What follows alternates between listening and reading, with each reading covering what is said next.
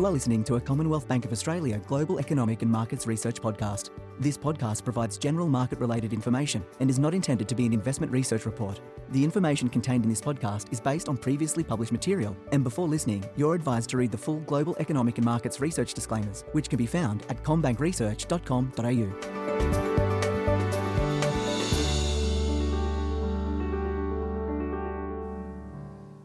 Welcome to the Global Economic and Markets Research Podcast. My name is Belinda Allen and I'm a Senior Economist here at CommBank, and today I'm joined by Stephen Halmerick, our Chief Economist. Stephen, nice to have you on. Thank you very much, Belinda. Very good to be back with you again. Now we're talking about the CommBank Household Spending Intentions Index today. We last released one back in December. We didn't release one in early January just because of the holiday break and timing. But it is interesting given the real focus on the consumer and how the consumer is going to behave in 2023, particularly in context of recent rate hikes, just to see how the consumer kind of performed over December and January. What are some overall highlights? Well, we did see that the Household Spending Intentions Index for January is actually down 6.9% on the month in original terms, so quite a large decline. That came after a small 0.3% rise in December. And just to emphasise, that's in original terms. So retail was actually the weakest component. That was down just over 21% on the month, and some weakness also in entertainment and household services. But that's a typical seasonal pattern that we might expect to see. But overall, there are some signs that consumer activity is beginning to soften a little. And we certainly saw that in late 2022. So we did see a weak ABS retail trade print in December. Now, we have started seasonally adjusting this data just to remove some of those big seasonal patterns. There's obviously challenges with that. When we did seasonally adjust that data, it was up marginally in January. So it does look like we did see pockets of consumer spending over the holiday season.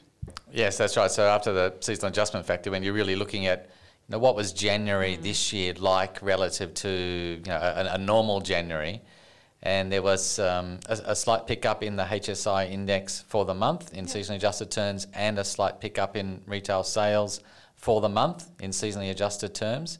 And it looks like particularly the first 3 weeks of January were quite strong on spending, really, as people just were desperate to go and have a holiday and get out there and kind of enjoy the summer for the first time in a number of years. But into late January and early February, we can see that consumer spending has begun to moderate again. And I think that will be the theme for 2023. So looking back just over a week ago, we did see the RBA lift the cash rate again, as was widely expected, from 3.1% to 3.35%. But it certainly was a hawkish interest rate hike. So the RBA, after their summer break, came back and really started to talk up the need for further rate hikes. It looks like that stronger trimmed inflation print that we got out in late January did add to the need to hike rates further, according to the RBA. And also the resilience in consumer spending has been, I think, one thematic the RBA has really pinpointed as well. Yes, as you say, I think that the rate hike in February was widely expected, including by us.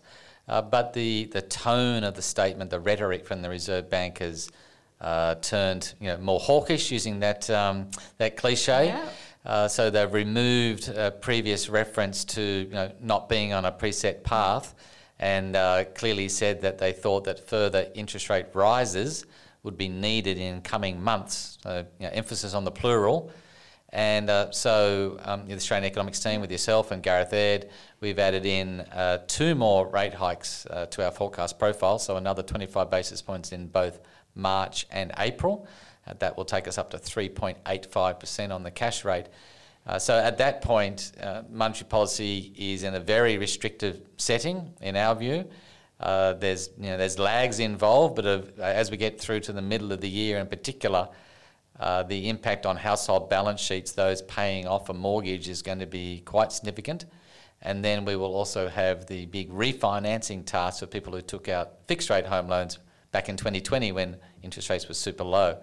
And so there'll be a lot of those people having to refinance at much higher interest rates. So we are expecting to see quite a significant slowdown in household spending throughout 2023, and we're pretty confident the HSI index will be able to pick that up relatively quickly. So just turning attention to the detail in terms of the January HSI, and as you mentioned, the retail subcategory was down 21.3% for the month. We did see, though, if you look at it on an annual change basis, it is up 5.9%. Now, for me, when I think about that, I know consumer prices are running at close to 8%, so it is suggesting consumers are pulling back. Yes, that's right. After you take account of the price effect, the volume of retail sales does look like it's declining. We also had to remember that January last year was the start of the Omicron wave. That's correct. So on an annual basis, January this year looks pretty strong compared to January last year, because we really, we came out of the Delta lockdown and then we were hit by the start of the Omicron wave, and it was all a bit of a mess. So January this year looking better than January last year. But a large part of that increase in the value of spending is just prices going up. Yeah. And we have continued to see a shift in what we're spending on. So the share of wallet on services has continued to improve over the past year or so, particularly since the depths of COVID. So we did continue to see more of a spend on the entertainment category over the past few months as well. So even though the entertainment category was down 13.2% for the month, once again, big seasonal influences coming in there, as we did seasonally adjust that data, there was a small increase in January. And I think the other areas where we've seen a pick up in services was travel. That's so right. So in January, travel was up 8.2% on the month, 5.6% higher than this time last year. And we can see that in lots of other spending data, as well as also in the price inflation data. Domestic travel, international travel really has picked up, again, as people taking advantage of summer for the first time in a number of years. In January, we also did see a pickup in motor vehicle sales. That's right. They're up 6.8% on the month. They're up 10.7% on the year. So I think part of that is a freeing up of the global supply chain. So people who had ordered cars, 6 months, 12 months, even longer in past, are now taking delivery of those motor vehicles. So that's good to see that sector beginning to free up as well. Yeah, we've certainly seen that in the trade data as well, with just a monthly importation of passenger vehicles really starting to improve. So retail, entertainment down, travel, motor vehicle up, but some other categories that were weak over January were both household services and transport. Yes, so some weakness, as you said, transport, household services. Education was down 1.5% on the month, but that's not unusual. Usually, university and school fees are being paid a little bit later in the year, more like February and March. So we might expect to see a bit of a bump up in those. The home buying category was softer in January, down 0.7%. But yet again, January not usually a strong month for household activity. People on holidays rather than buying apartments. Yeah, so it's overall a mixed result.